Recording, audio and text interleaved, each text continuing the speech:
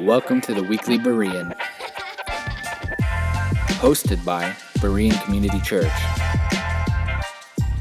Join us as we give pastoral addresses on pressing issues. Even we groan within ourselves, eagerly awaiting for our adoption as sons, the redemption of our bodies. And in the same way, the Spirit also helps our weakness. In our present pain is a unique encouragement for those who call Christ Lord and Savior. Our church has members who are suffering pain, and as far as I can remember, our church has always had members who are suffering pain. Today I'd like to talk about some encouragement for those of us in Christ when we suffer pain. The Christian will suffer in this life. Saints will not escape the many pains that mark this age. In addition to the common suffering that mankind all encounters, the Christian also suffers a unique breed of suffering for Christ. But much of our suffering as Christians in the present age is not suffering for Christ. It's the garden variety, good old-fashioned pain that our nervous system alerts us to when something is wrong with our physical bodies. This generally increases with age, though God will will that some of us begin suffering earlier and longer. This is a suffering that we encounter when we get diseases, suffer injuries, or find affliction from all sorts of ailments. While my pastoral advice to any Christian, as well as to any neighbor, is that you seek the best doctor that you can to see if medical treatment would be able to eliminate or mute the pain that you suffer. Just as I would advise a farmer to seek to eliminate the weeds in the field that he wants to grow his crop in, so I would advise mankind to use medical treatment to alleviate pain. This, for many of us, will be seasons of our life, like the mother who goes through labor to bring forth her child. But for some of us, this will not be small seasons. It will be long epics, even a mark of the rest of our life. What encouragement is there for the Christian suffering pain? There is a vast sea of encouragement for us in Christ when we suffer. Indeed, it was our Lord and Savior, our high priest, our judge, who suffered horrific physical pain in the even greater pain of atoning for our sins, being the object of God's wrath. But today I would like to point to the Spirit of God as a major point of encouragement for the Christian in pain. The Spirit's prayers for us in our present pain is a unique encouragement for those who call Christ Lord and Savior. If you have suffered pain of any acute kind, then you know how difficult it is to think when suffering piercing pain. Yet, when we struggle to pray, it is the person of the Spirit of God who will petition on our behalf, and he will petition perfectly. Romans chapter 8 is a key New Testament passage that explains that God has given his Spirit to every Christian. Indeed, it is the Spirit that indwells the Christian, enabling him to no longer be a slave of sin, empowering the Christian to live according to God's righteous requirements, quickening his mind and his will to desire and to choose what would please God in his life. We do have this present encouragement of the power and presence of the Spirit within us if we are believers.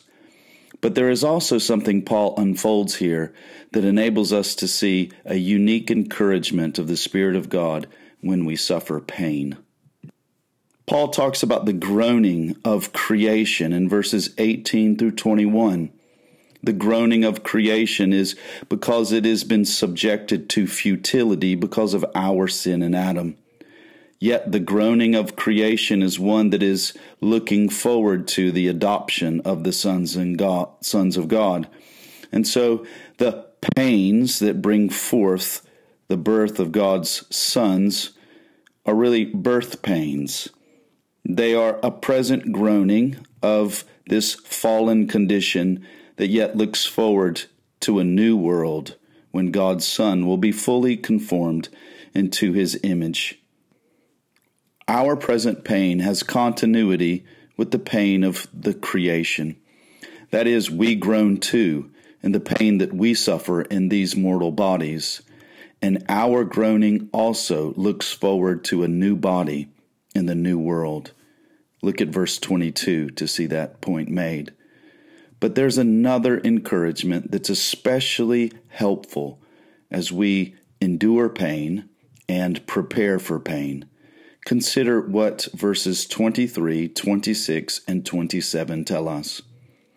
But we ourselves, having the first fruits of the Spirit, even we groan within ourselves, eagerly awaiting for our adoption as sons, the redemption of our bodies. And in the same way, the Spirit also helps our weakness. For we do not know how to pray as we should, but the Spirit himself intercedes for us with groanings too deep for words. And he who searches the hearts knows what the mind of the Spirit is, because he intercedes for the saints according to the will of God. Christian, here is encouragement for you in pain. God's Spirit, who dwells within you, will intercede perfectly on your behalf to your Father who is in heaven. Imagine that you were the greatest theologian who has ever walked this earth, and you were going to petition for yourself in your pain. You could not come close to the petitions that the Spirit will pray for you, dwelling within you. For it is only the Spirit of God who knows the will of the Father perfectly. And it is the Spirit of God who prays for us in our present groanings. You should call your pastors to come and pray for you or to pray with you over the phone when you suffer pain. But the greatest pastor cannot compare to the petitions of God's Spirit praying as he dwells within you and knows God's will perfectly. Christian, in your pain, realize the Spirit of God is praying to your Father with perfect knowledge of his will. This is why Romans 8:28 now states something that we cherish in our hearts but may not see how God even is accomplishing this through our pains. For all who love God and are called according to his purpose, all things work together for good. Indeed, one way that God makes all things work together for good is through the petitions of his Spirit when we cannot pray as we ought. Christian, God will make even your pain in this world to work together for your redemptive good as the Spirit of God prays for you to be conformed to Christ.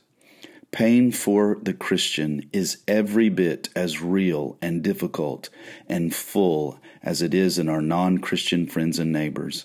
But for us, the Spirit of God prays on our behalf and in perfect accord with the Father's will. Our pain is birth pain that will bring forth a new body in a new world when God finally, by his Spirit, applies our redemptive bodies in the new world. Sola Deo Gloria.